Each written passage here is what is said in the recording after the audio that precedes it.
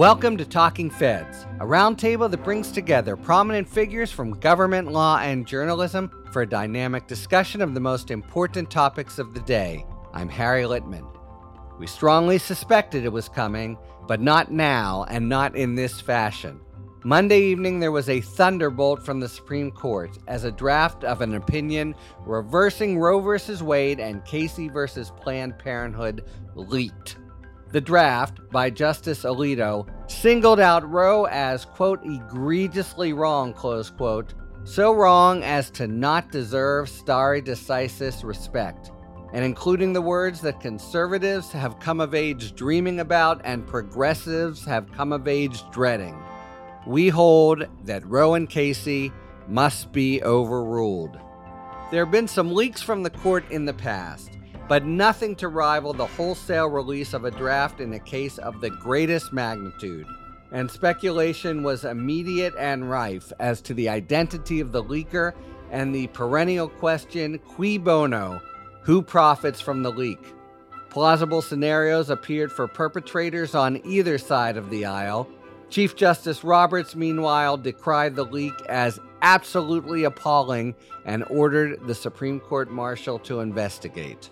But the intrigue over the leak paled in comparison to the implications of the decision itself, which, if it holds, looks likely to usher in a series of ever more severe restrictions in anti-abortion states, and possibly efforts to prevent pregnant women even from getting abortions in neighboring states. Then there's the possibility that, notwithstanding Alito's unjudicious pronouncement that the decision applies to abortion only, that in fact it will lay the groundwork for evisceration of other unenumerated fundamental rights, such as the rights to same-sex or interrace marriage or to the use of contraception. To assess the 98-page draft itself and analyze the post-leak status of the court, the major political parties, the pro-life and pro-choice movements, and, most of all, American women, I'm really pleased to welcome three of the country's sharpest legal and political commentators. And they are Jessica Levinson, a professor of law at Loyola Law School and the director of Loyola's Public Service Institute and Journalist Law School. Previously, she served as the president of the Los Angeles Ethics Commission. She's a legal contributor for CBS News, a columnist for MSNBC, and the host of the excellent Passing Judgment podcast. This is her first time as a guest on the podcast. Jessica Levinson, welcome to Talking Feds. Thanks for having me. And to eminent returning guest, Jane Mayer. She's been a staff writer at The New Yorker since 1995, where she serves as the magazine's chief Washington correspondent and covers politics, culture, and national security. Previously, she worked at the Wall Street Journal, where she covered the bombing of the U.S. Marine barracks in Beirut, the Gulf War, and the fall of the Berlin Wall. She is the author of 2016 New York Times bestseller, Dark Money, The Hidden History of the Billionaires Behind the Rise of the Radical Right, which the Times named as one of the 10 best books of the year. Jane, thanks very much for returning to Talking Feds. Great to be with you. And Melissa Murray, the Frederick I. and Grace Stokes Professor of Law at NYU, the faculty director of the Birnbaum Women's Leadership Network, and a leading expert in family law, constitutional law, and reproductive rights and justice. She's an author of Cases on Reproductive Rights and Justice, the first case book to cover that field, and she writes regularly for popular publications like the New York Times, the Washington Post, Newsweek, and The Nation, and is a regular commentator basically all over the place, including NPR, CNN, and MSNBC. Melissa, thank you so much for being here on this very portentous week. Thank you for having me, Harry. So let's start with the 98-page draft by Justice Alito for a putative majority of the 5 arch-conservatives. Let's get a little professorial. What is Alito's basic argument? And if you think it's flawed, what's the flaw in it? There are a lot of different ways that this opinion could have been written to do what it does, and it is obviously to overrule Roe versus Wade and Planned Parenthood versus Casey. But the devil is in the details, and you could have imagined a decision that overrules Roe and Casey, but isn't quite as absolute and as absolutist as this decision is. This is a decision, I think, that leaves it all on the dance floor. There are no questions. It is unequivocal. It is absolutely the most extreme version of this opinion that you might imagine. And one of the things that Justice Alito rests his argument on is that Roe was egregiously wrong. One, because it is unmoored from constitutional text. So he terms this like it is an unenumerated right, which is to say it is not a right that is explicit in the Constitution. And he contrasts that with text-based rights like the First Amendment, the Second Amendment, and other rights that are actually specifically in the Constitution. That's kind of a fallacy, I think, because in making this argument about quote unquote text-based rights, he focuses on these Bill of Rights amendments and he talks about amendments 1 through 8. But of course, the Bill of Rights is 10 amendments. And the one that he sort of stops short of discussing is the Ninth Amendment, which says very clearly that you should not construe the enumeration of certain rights in this document, the Constitution, to mean the disparagement of rights that are not specifically enumerated. And I think it is a very clear indication, I think most people have read it as a very clear indication that the enumerated rights are not necessarily exhaustive, that there may be additional rights that could be implied from the rest of the Constitution, from the spirit of the Constitution and its guarantees. Justice Alito does not even mention the possibility that that might exist or that there is a specific constitutional provision that addresses this question of rights that are protected by implication.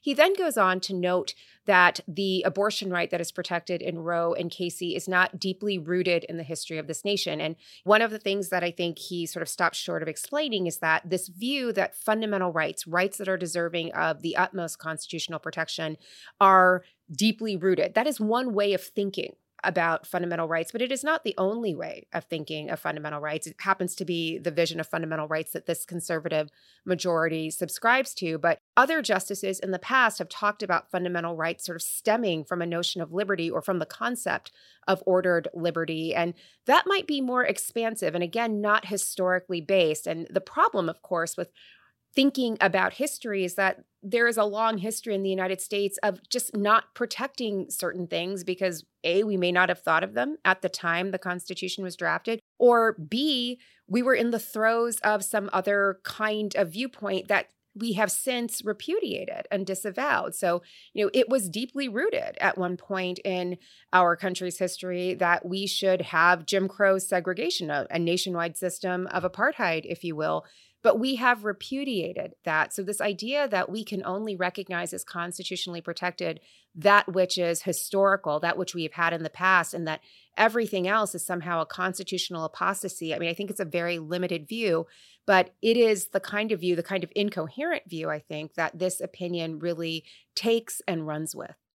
So let me follow up on that. I can't help my nerd self has to keep going a little bit more on the law here. First, as you say, he does distinguish textual and non-textual. It's a little bit already artificial in the sense that the argument for abortion and other rights is textual in the sense of what is contained within liberty. And also there are certain rights in the Bill of Rights, the right, say, of the press, you have to have constitutional malice. That's the First Amendment. Of course, it's not put out in so many words.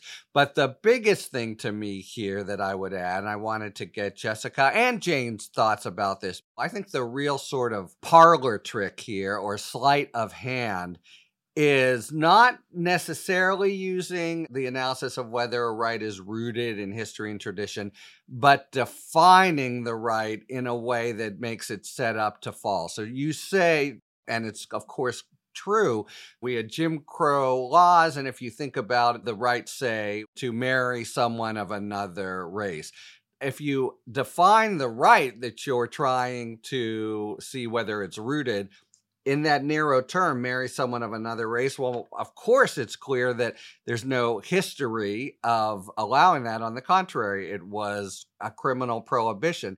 The other cases in not just abortion, but unenumerated rights give a much more principled or abstract view of the right in question, for example, to marry someone of your choice. But his conceit of zeroing in on the narrowest way of putting things, I think, sort of sets up any putative right for failure. Did I say that okay, Professor Levinson? And is that too hard to follow? Not at all. I talk to my students about this a lot. I just finished my constitutional law semester, and this idea of how you decide to define the rules of the game will determine who's going to win. And that's what this opinion does, right? He basically works backwards. And I think that Melissa laid this out so well in the sense that at every time he has a choice, he chooses to define either whether or not we respect unenumerated rights or how we define what an unenumerated right or what a fundamental right is. Every time we have a turn in the road, he chooses a rubric that indicates the only place we're going to get is to this place where there's nothing in the Constitution that would protect this right to an abortion. So this whole discussion he has of what's written in the Constitution, what's not written in the Constitution, and as Melissa says, completely ignoring the fact of the Ninth Amendment. There's so many other ways that you could take this. You could explain that the Constitution is this document that's supposed to live for a long time, and therefore we can't define every right, and we can't define it with specificity the way we would if we had a statute. And let's be honest, even enumerated rights, we haven't clearly defined exactly what they mean. Let's think about equal protection. Right. We basically know what that means, but it takes court cases to determine what's actually protected under equal protection. The same thing is true for the 14th Amendment, for that word liberty. It takes court cases to determine what's actually protected. That's what judges and Supreme Court do, right? Yeah, and Jane, I think the parched or blinkered quality extends even to the tone of the opinion, no? I mean, it struck me, I wonder if you had this view from the outside that there's a real caustic antipathy or disparagement of abortion. Did it seem to you just as a matter of writing that the contempt for abortion as a right wafted off the page? I mean, it had the feeling of 50 years of pent up anger and resentment. This had the feeling of a blast, not from a judge, but from a combatant in the culture wars. That's what it felt like to me. And it's interesting, among the people that I interviewed this week was George Frampton, who was a clerk to Harry Blackmun at the time when this decision was being written, and who worked very hard on it himself. And he said to me, you could take issue with the Roe decision, but this isn't just taking issue with it. He said that Alito treated the Roe decision the way Russia has treated Mariupol. He said, it just blasted the hell out of it. I mean, brutalize it, basically. Can I say he sort of pissed all over it? I think you could say that. Also, what Frampton said was, there's no sense that Alito is interested in a balancing act, in trying to weigh the different rights and needs of the country at this point. I mean, in fact, he takes open umbrage at the idea that the justices might take note of public opinion in this country, which at this point is about 2-1 in favor of upholding Roe v. Wade. And he belittles that idea. So at a time when there's a concern that trust in the court is eroding because people see it as a political institution and not a place just of neutral justice, this is an incredibly political opinion. And how does he purport to cabin the ruling? If, I think the thrust of what we're all saying is he could have run this trick on same-sex marriage, contraception, any of a number of so-called unenumerated rights. What is to stop them from doing it, or even what does he say for the putative majority, to give the country some measure of comfort that they won't be on a demolition mission for everything else? Well, I got a question for you lawyers. In this draft opinion, he claims that this only pertains to abortion. Can you wall something off like that?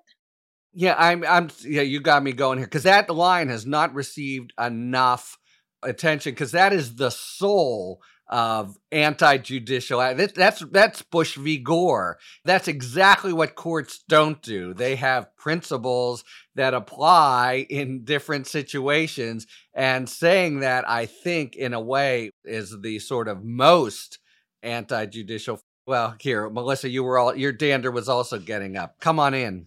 So this is the part of the opinion that is absolute gaslighting, and he knows it's gaslighting. It's completely disingenuous, the idea that you might be able to sequester the question from abortion from every other right that is undergirded by this protection for liberty in the 14th Amendment. And that includes rights to marriage, same-sex marriage, interracial marriage, contraception, the right of parents to raise their children in the manner of their choosing. And, he disclaims that there is any repercussion for any of these other rights on the grounds that abortion is distinctive. And the distinction, he notes, is that these other rights do not involve the destruction of an unborn human being, as he puts it, and it doesn't involve the destruction of quote unquote potential life. Okay, that's not textual. That's not a constitutional principle on which to distinguish between different rights and how you cabin them. And so there's that. And further, I'm not even sure as a logical matter that it holds, because Justice Alito is also the author of the 2014 opinion in Hobby Lobby versus Burwell. And that was the case involving a challenge to the ACA's contraception mandate, where a corporate employer, Hobby Lobby, the craft store, refused to comply with the contraceptive mandate on the ground that it allowed certain forms of contraception to be subsidized to its employees. And among those different forms of contraception included some long-acting contraceptives like the IUD, the intrauterine device, Mirena or whatnot, as well as some forms of oral contraceptives that prevent the implantation of a fertilized egg in the uterine wall. Hobby Lobby characterized those forms of contraception as abortofacients, basically said every time you use an IUD, every time you take one of these pills, it's essentially like an abortion because it prevents the implantation of the egg in the uterine wall. Once Post-fertilization. Post-fertilization. And so, again, this is a particular vision of when life begins, and the idea of these contraceptive methods, stopping it is what makes them, quote unquote, abortofacients. And Justice Alito did not criticize that, did not interrogate it in his opinion, upholding the corporation's rights to refuse to comply with the ACA. And it sort of is the path forward. Once you decide you can recast certain forms of contraception as basically abortions in pill form, then you've opened up the whole vista for beginning to roll back rights to contraception. So IUDs, like a very common form of contraception, especially for women who are past having children, that's off the table because it's quote unquote an abortion. If abortion is outlawed, then that would be outlawed as well. And he doesn't engage this at all. And it's part of a record that he himself is actually spent his career compiling on the court. An interesting aspect as he writes in February and it leaks in May. So there were dissents in process of being prepared that may have included some of these points. And I'll just make one other. Look, it's very tendentious and I think problematic to the extent he tiptoes with the idea that an embryo is a unborn human being. That's not the place of the court to decide. But one understands that there may be some interest that a state has when you're talking about the abortion decision. It's incoherent or non sequitur to say that's what goes to the existence of the right in the first place. No, that's what goes to the ability, the well-recognized ability under Roe and Casey to have certain regulations down the line. That's the compromise there. And he uses it, in fact, at the get-go to say, well, here's why there's no right in the first place. Okay. Just a sort of interesting side question. How do you think Alito gets the drafting assignment here? Why him and how does it work? Can I take a stab at this? Please. So it's generally the prerogative of the Chief Justice when he is in the majority to assign the writing of the opinion. So it could be the case. This is a theory my Strict Scrutiny podcast co-host Leah Littman has floated that no relation. No relation to Harry, but they are simpatico in a lot of ways. But her view, and this is sort of a theory that we're just playing around with, the Chief Justice is in the majority. A lot of people have suggested that he is not, but the Chief Justice is actually in the majority, and he assigned this to Justice Alito in part because he knew Justice Alito like the 8-year-old in the marshmallow experiment, would not be able to help himself, would not be able to restrain himself, would not be able to be moderate, would write something so unbelievably extreme that it would actually lose some of the votes in the majority, and then they would have to temper it and write something more moderate, which might have been the Chief Justice's institutional inclination all along. So that's very high level, 5-dimensional chess. The other option, I think, is that the Chief Justice is not in the majority, which then leaves it to the most senior justice in the majority, who would be Justice Thomas, to write this opinion. And could be the case that Justice Thomas, who has been dying for this to happen for his entire career on the court. Yeah, let's be clear. This is the holy grail. Oh, yeah. The opinion they grew up dreaming about. This is the white whale. Right? This is the white whale. Yeah. And Justice Thomas, if this is the white whale, he is Captain Ahab on this. But maybe he's not ready to do, or maybe he knows he's not the one that needs to be doing this. And this was written in February, so it's before everything leaked about Ginny Thomas and the texts and whatnot. But maybe he has some sense that he's probably not the guy to write this. He may have offered it to Justice Barrett, because I think she is the person that I would have suspected would be the one writing this. And maybe she decided, I want no part of this. I don't want to go down as the Harry Blackman of the right. And she disclaimed it. And then there was Justice Alito, who was like, literally, put me in, coach. I'm ready to play. And boy, was he ready. And those are a couple theories about how this got assigned. I have a question again for the lawyers here. Is there any indication, sort of or a pattern of behavior, that Clarence Thomas generally avoids writing controversial opinions? I mean, is there a reason to think that he would delegate it to someone else? He's mostly written controversial dissents and concurrences. And so he often likes to write for himself, and he doesn't often get takers for some of his more controversial takes. But I think you're right, Jane. It's rare to see him with a kind of blockbuster opinion. Maybe he's saving himself for next term when he writes the opinion that overrules Grutter. Or, maybe he just, he knew that someone else should do this. Well, they do have incredibly busy docket of incredibly controversial opinions to write right now. So maybe what we're looking at is they divvied them up and each took one of their favorite areas. But who knows, maybe Clarence Thomas wants to weigh in on the subject of affirmative action. It's something he's, wanted to take down. Or gun rights. Gun rights, it's really hard to know. To me, a couple things come to mind. First, exactly as Melissa says, he's the guy who's most comfortable staking out the craziest claim for one.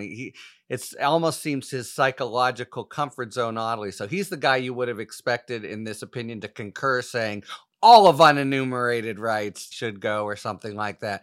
Second, he might have thought he does have this putative head of the 5 role. He might have thought that for the court, he's a bigger target of enmity in the country, and that might be bad for the court for it to be him. I do think, Alito would have jumped up and down. Just one more quick thing, which is all 3 of them, they wouldn't want it because in their confirmations, they had played footsie, and yes, they didn't say it exactly, but they certainly suggested, as Collins is now saying, actually Barrett didn't, but Gorsuch and Kavanaugh, that they wouldn't do this, and they're young. I think he would want to spare them the calumny of being the author of this. We don't know that he hasn't written a completely bonkers concurrence saying everything else is on the table too. And it may be that that's his inclination, but he recognizes he probably couldn't get Kavanaugh and Gorsuch to sign on to that. What do you think, by the way? How many dissents here? Who's writing? Any thoughts, Jessica, about what we'll be hearing from them? Well, I'll start and say I think there's going to be at least 2. I see Kagan as writing a killer dissent that basically incorporates the points we've been making and just shows his complete incoherence with the rest of their jurisprudence. He tried to anticipate it, not very persuasively, a little bit in the draft itself. So with respect to why is Justice Alito writing the majority, I suspect this is Chief Justice John Roberts' way of trying to control the situation. I actually thought it was going to be Justice Barrett. I thought that he was going to be, and maybe this is too simplistic, but happy enough for, the conservative woman on the court to be the one to make this decision. But I think the idea that if you give it to Justice Alito, who we know otherwise would write such a caustic concurrence, And then you show him, if you want to maintain your position as author of the majority, you're going to have to soften this language. It's the only way of trying to cabin him in. Now, with respect to the dissents, I suspect that it's Justice Kagan who is going to be the one to show that the whole conversation we just had, that as a matter of jurisprudence, as a matter of interpreting the text and the cases, there's no way this can be confined to just abortion. Right? That just makes no sense. That it can't just be the right to reproductive rights. It has to go to the right to marry the partner of your choosing. It has to go to the right to contraception. She's going to show us how the dominoes fall. And then I suspect that it's Sonia Sotomayor who writes the opinion saying, and let's not forget there are real people behind this. Let's not forget what actually happens to the 13-year-old who's raped, to the 15-year-old who's a victim of incest. Let's not forget the 25-year-old who has the ectopic pregnancy. So I suspect that's the way it splits. Justice Kagan says, look at everything else that's going to happen with respect to the law. And Justice Sotomayor says, and look what happens to real people as a result. That seems trenchant to me. One last question on the substance of the opinion, and then let's go to the many, many, many repercussions. How would you assess the prospects for the opinion actually not commanding a majority of the court come June? I think this is the majority opinion. I think the language will soften, and maybe part of the purpose of the leak is so that the language softens and we all say, oh, maybe because it's wrapped up in slightly different words, we shouldn't be so upset about it. But there's nothing to me, even given the misleading answers that the justices gave during confirmation hearings, which I don't think they honestly cared that much about at all, I don't see any of that 5-member putative majority moving off of this. They've been waiting so long, and this is why many of them were on the court at all. Melissa, Jane, you both agree? I mean, it just seems to me this would have been stitched up in advance. I understand the whole, and this comes with the leak, the whole idea of Roberts maybe trying to bring Barrett or Kavanaugh along, but this was not a sort of casual, well, let me think about it at conference. I'll start here and see where things go. I do think this is really considered and the product of 20 years in a way of conservative culture. Longer. Well, I disagree slightly. Last year in the Fulton case, Justice Alito really had his dander up. And it was surprising because the conservatives have really held the day there. That was the case involving whether or not Philadelphia could force Catholic social services to comply with its anti-discrimination norm. And it was surprising that Justice Alito was quite so angry in his writing because the conservatives had won. It expanded the free exercise clause. And there was sort of a weird frisson in the writings between Justice Alito and Justice Barrett. And you almost got the sense that maybe Justice Alito had been in the majority or was the majority opinion and had lost his majority because he wanted to go too far and too fast. And I could entirely see something like that happening here. He's given the opinion, he writes it, and when it's circulated among the majority, there's someone, like maybe it's a Kavanaugh, maybe it's a Barrett, who's like, whoa, I did not sign up to go all the way like this. And especially, I think, Kavanaugh, who I think on questions of same-sex marriage, same-sex sexuality, LGBTQ rights, might not want to be viewed as sort of opening the door to challenging that, at least not yet. And I could imagine someone saying, like, no, this is too much. You've got to moderate this. And the leak, I think, could result in either sort of gauging public opinion about whether this is actually too extreme, or I think more precisely, lashing that wobbly conservative to the mass and saying, like, this is the final opinion. And if it changes, everyone's going to know it's because you were the one who wobbled. And now it's more tempered, it's more moderate, and we haven't done the full measure, which we were poised to do. And so I wonder if that's what's going on here, because I can't imagine Justice Alito ever wanted to write something moderate. But I also think that there have been plenty of times in the past where he's lost the majority because he's been too strident. Perfectly said, I think. And he does seem like the sort of angriest member of the court, but what a mess, no matter how it goes. If in some way this seems sort of aimed at Kavanaugh, who has now become something of the swing vote maybe on this issue, I can see it going either way and being motivated by either side, really. And one thing that sort of occurs to me is that Kavanaugh in particular may be sensitive to not wanting to look like a liar during his confirmation hearings when he spoke about Roe v. Wade. And Collins took that as a promise that he wasn't going to overturn it because he was already being accused of being a liar during his confirmation hearings by Christine Blasey Ford. And so this is probably a pretty sensitive issue of wanting to look like he is an upstanding and honest character when he went through his confirmation hearings. And so I would think this issue of making it look like he's out there changing his position and contradicting what he said in confirmation might be touchy with him, particularly. Yeah, no, I really agree with it. It's at the heart of his legacy. My best guess is all those considerations had to have happened before.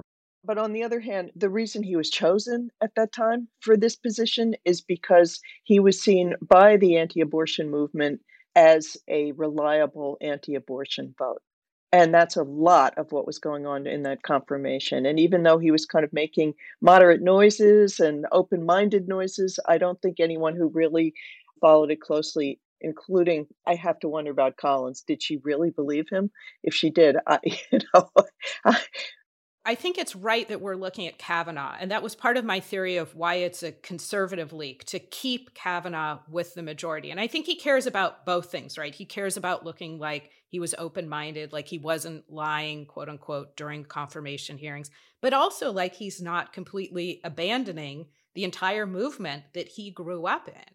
But what I wanted to emphasize is when we're talking about potentially losing Kavanaugh for the majority, that doesn't mean suddenly we're back into the world we are now. That means we're looking at the narrower path that Chief Justice John Roberts seemed to be floating in the oral arguments, where he's going to almost completely gut the Roe-Casey line, and he's going to put that line at 15 weeks.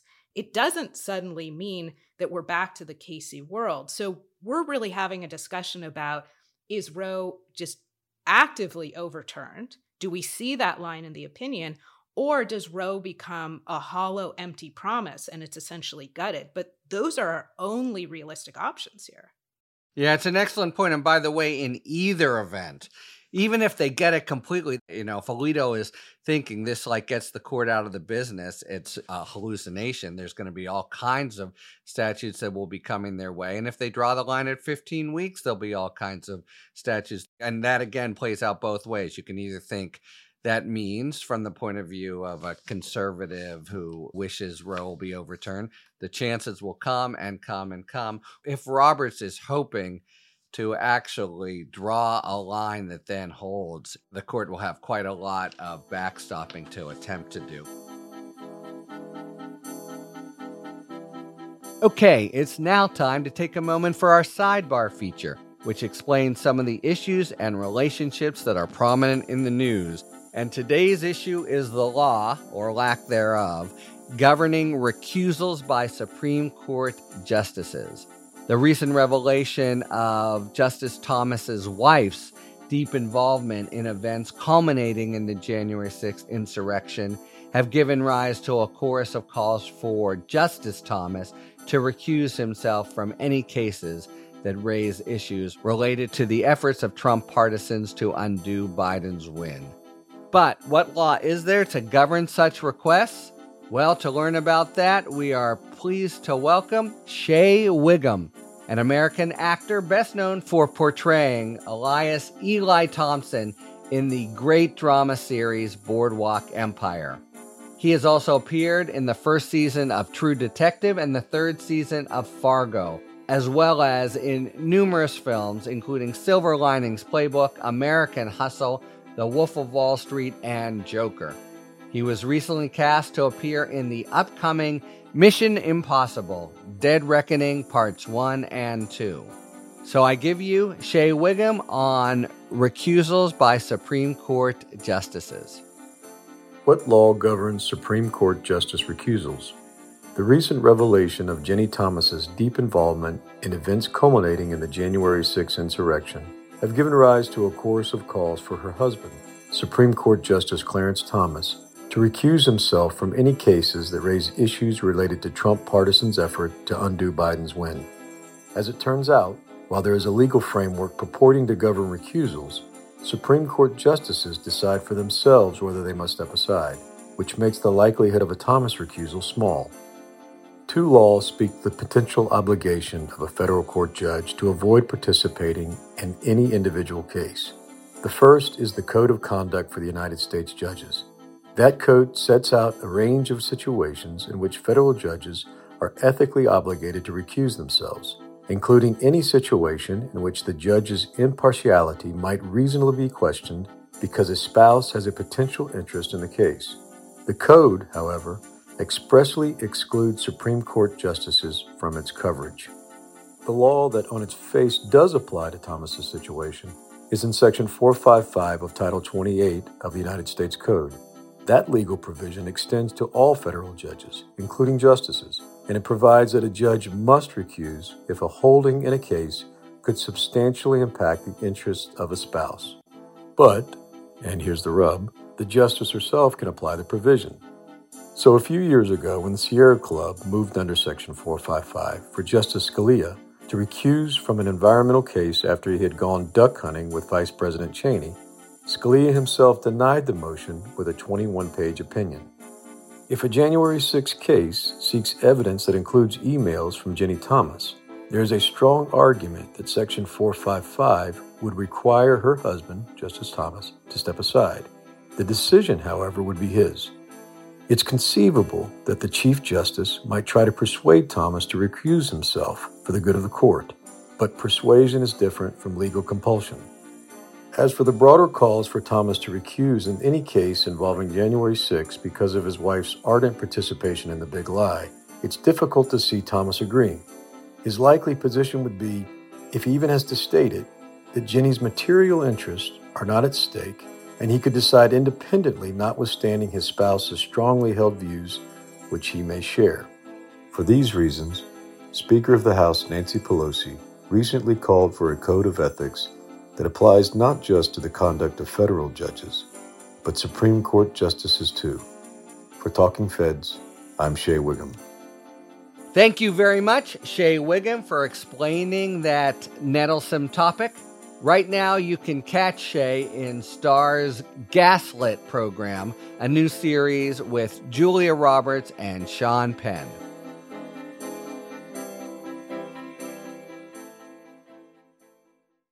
All right, it is now time for a spirited debate brought to you by our sponsor, Total Wine and More.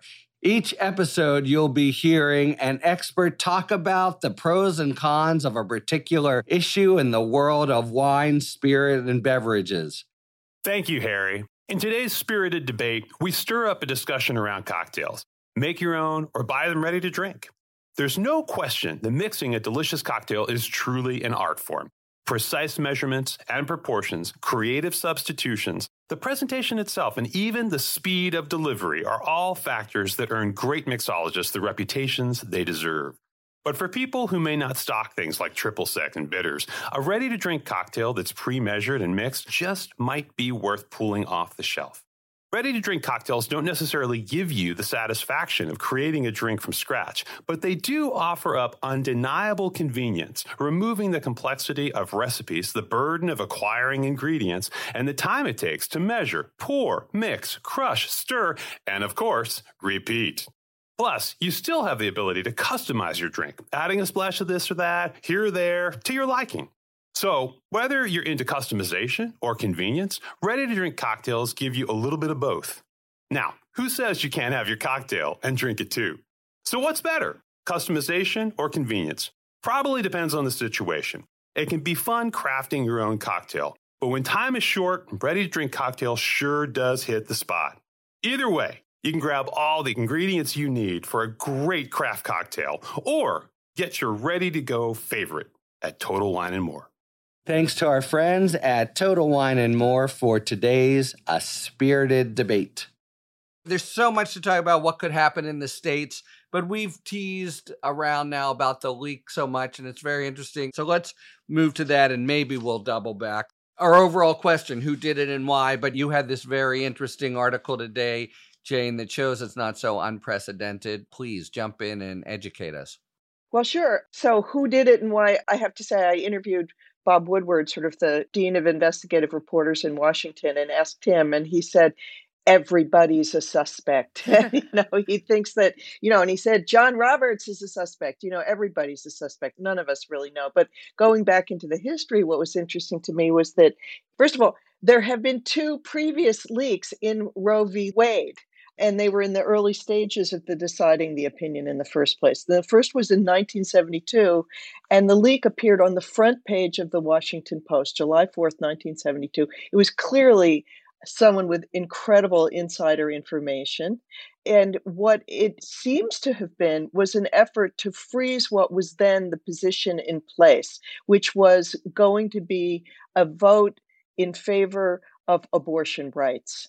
And at the time, Chief Justice Burger was opposing abortion rights, and there were two vacancies on the court. And Burger was trying to hold off the publication of that decision, the announcement of the decision, in hopes that if he could get those two vacancies filled by Nixon, who had just been reelected, that he might be able to change the outcome of the vote. And the people who favored abortion rights, which was going to win at that point in 1972, included William O. Douglas, Justice Douglas, who was furious with Burger for trying to manipulate the outcome by holding it off and waiting for two more justices and hoping he could pull one over with him to the anti-abortion side. And so the suspect in that leak, according to a couple people I interviewed, including Doug Brinkley, who's a historian who's working on a book in which Douglas is a major character, he suspects it's possible that Justice Douglas himself leaked. Wouldn't have been the first time, right? No, he was an inveterate leaker to the press, and he used it to sort of further his agenda in many different ways. And he was also just a passionate supporter of the idea of individual liberty that included a zone of privacy for matters having to do with intimate relations, including contraception and abortion. So anyway, it appears to have been a leak that was meant to shame Justice Burger and try to cement the majority in favor of abortion rights in place by making it public behind what was happening behind the scenes. And so, if you apply it to today, maybe this leak is an effort by conservatives to try to cement the majority in place and hold it behind taking down Roe. If you were applying that lesson, that would be what it was. The next leak happened the next year. It was a Time magazine reporter, David Beckwith, who just got the news early about what the court's decision was going to be in Roe. And he and Time magazine published it ahead of the court itself. But very shortly, like a day or two, right? Yeah. I mean, it was almost a glitch. Wasn't that because didn't Johnson die on the same, around that time, and that also perhaps may have led to a deferral on the Roe news? Well, no. So what happened? Yes, Johnson did die exactly on the day when the court released the news of the Roe decision. But what actually, at least according to David Beckwith, who I interviewed for this piece, the real issue was that Nixon was about to be sworn in by Burger at the second time he was inaugurated. And Burger knew that the decision was going to really anger Nixon because it was a pro-choice decision. And he didn't want to face Nixon face to face right as the decision had just come out. So he postponed the decision by a week so it would come out after the inauguration and he didn't have to face the president, nose to nose as he was swearing him in. And that then threw off Time magazine's timing, which had the piece ready to go for the original date of the decision and went with it anyway. And it came out a little ahead of the court. A big moral here is the feet of clay when history comes out. So part of what's happening to the court today is it's very bad for their public image. There's been so much made about this leak and so much sanctimony about what a breach it is. But there's a history of leaks coming out of the Supreme Court. And I just didn't want the news lost that what really was the news is not just the leak, but the actual draft decision, which was momentous. It swamps it, and I agree, but I'll give the counterpoint in at least the modern era. So I clerked during a year of a very big abortion argument, the Webster case, and Rehnquist absolutely remonstrated us. We couldn't say anything to spouses or anyone, and any clerk would have known and would know today, I think. If it's a clerk, well, anyone in the court would know this is really, really serious business. It's shooting in the dark, but who better than us? Let's just take a few minutes. Jessica, you were early to the then counter majoritarian position, as it were, that maybe was a conservative, and you seem to be joined now by more and more people. But give your reasoning for, if you still hold to it, why you think that's the place to be focused. I didn't realize I was early. I just gave my opinion. And actually, this, I think, picks up on what Jane just said, which is let's not lose sight of that the story is about the decision. And I think that's part of the reason why the leak did come from the conservative side, because she's telling us that, right? And so we are having this kind of diffused conversation about both the impact of the opinion and the leak itself. That's one thing that I think helps conservatives, which is this discussion about, and I do think it's a horrible breach to release a draft opinion. I clerked on the district court level. I can't imagine doing that to my judge. I can't imagine taking steps that I think would be such a betrayal. And then I think it's the idea that what we talked about, which is let's keep the majority together. Let's shame Kavanaugh into sticking with Justice Alito so it doesn't look like he's flip-flopping. And the other thing is, let's look at the calendar. We're having this discussion in the beginning of May. And I think the hope is that part of the rage on the left for progressives, for the 2 in 3 people in America who support abortion rights, that our rage will diffuse before the midterms and that we're kind of getting conditioned or accustomed to it. And so it's better for us to have this moment of, frankly, horror for most of us in May than it is in the beginning of July, that 2 months makes a difference when we're talking about the electoral calendar.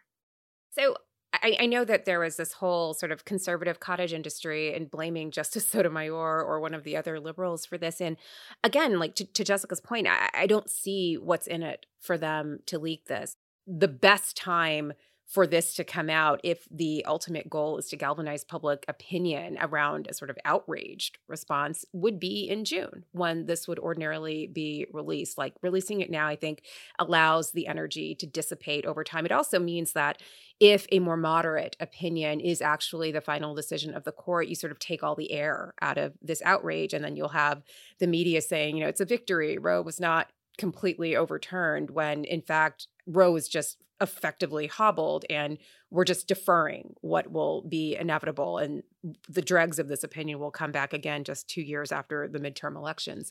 So it's not obvious to me that liberals have anything to gain from doing this, but I do think there's far more for the conservatives to gain, not only in holding the majority, and this court has been very clear. They're not worried about the public. They're not worried about their liberal colleagues. They don't care about what they think. They don't care about what we think. They've effectively, by dismantling voting rights and hobbling preclearance, they've effectively insulated themselves from any blowback that we might register at the ballot box as citizens. They don't care about anything but preserving the majority they have. And if they can't preserve this majority, then what has it all been for? Because again, this has been the great white whale of an issue. And if you can't deliver on this, what was the point of all of this in the first place? Yeah. I mean, what's going to be very important, and we'll know in history, is what's going on right now at the court and has been happening for the last 2 months, because we just got a snapshot of February and this comes out in May. I'll just say that I remain in the less imaginative position of thinking that it's someone who's appalled by the overruling of Roe, just because it's such an act of desperation. It's not just a firing offense, but professional suicide. And these little sort of adjustments and jockeying, I just can't see there being worth it to any sensible conservative, at least clerk, and they'll have their other shot. Whereas for a liberal clerk, if really the sky is falling and it's an act of desperation, that could both emotionally or even practically move them to that very, very, very extreme measure. So I'm not actually convinced that this is career suicide for a conservative law clerk. I think that if they can go into the world and say in hushed tones, I'm the guy who kept Kavanaugh on the reservation. Yeah, I'm the one who kept the opinion together. You can thank me for 26, 27 states being able to completely outlaw abortion. I'd like my corner office now. I think that it used to be the case that it would have been career suicide. I now think you might get a slap on the back and a, here's your signing bonus. I think it would be career suicide, though, for a liberal clerk. I think Exactly. so, too. I think that's exactly right. Wow. So you actually see a difference here. Career suicide for liberal, corner office for conservative.